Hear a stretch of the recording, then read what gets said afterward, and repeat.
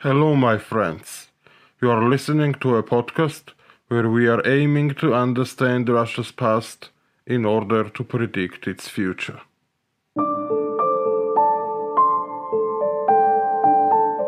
Since the 10th century, when Vladimir, a common ancestor of Russians and Ukrainians, received Christianity, Russia became an inseparable part of Western civilization. Of course, relations between Russian dukes and Western states could not always be described as a brotherhood, but this never led to rechecking decision made by Vladimir. Ivan the Terrible was the real soulmate of Eastern sultans. He launched several bloody masquerades against his political enemies.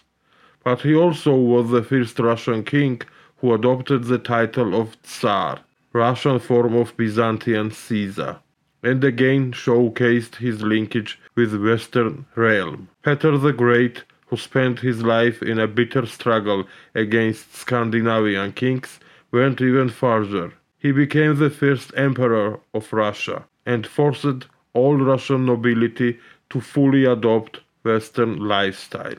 Russia under Marxist and communist dictatorship, which was strongly fearing Western states, is also a result of strong vibes coming from European intellectuals, such as Marx and Engels.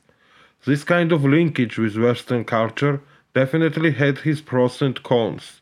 Right now, Russians prefer to speak about damages that Russia received from these relations, so I will speak more about benefits.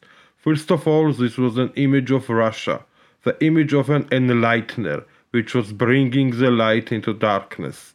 Small Christian nations, pressed by their Muslim neighbors, saw in Russia one and only bridge which could connect them with Europe. Armenians and Georgians received Russians as a last beacon of hope, and they fought for his interests ferociously, sometimes more than Russians. Right now, Putin is going to get rid of all this tremendous heritage. Of course, in Russia's history, there were people who were opposing European influence on Russia. A lot of them openly expressed his hate to Europe's policy.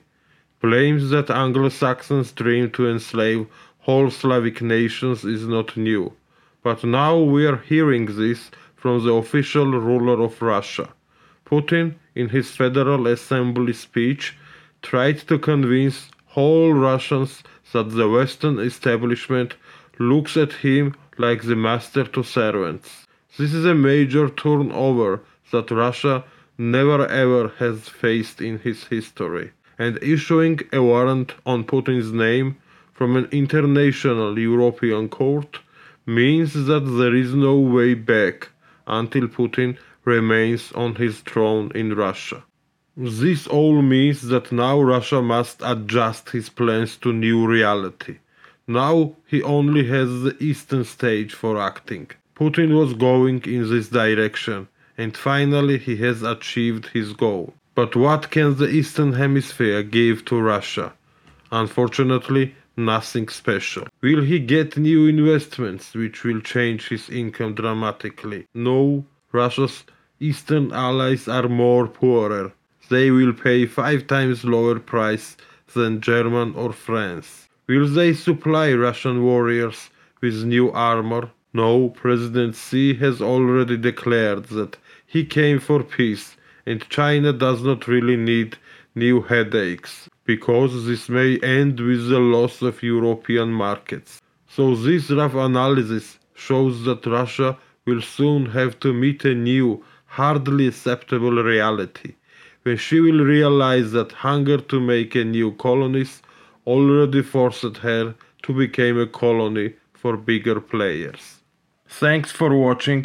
Please don't forget your likes and shares. Subscribe to this channel for more interesting content, and remember that you may support me on Patreon. Your donations are truly essential to keep you up to date about Russian affairs. So as always, stay tuned and goodbye.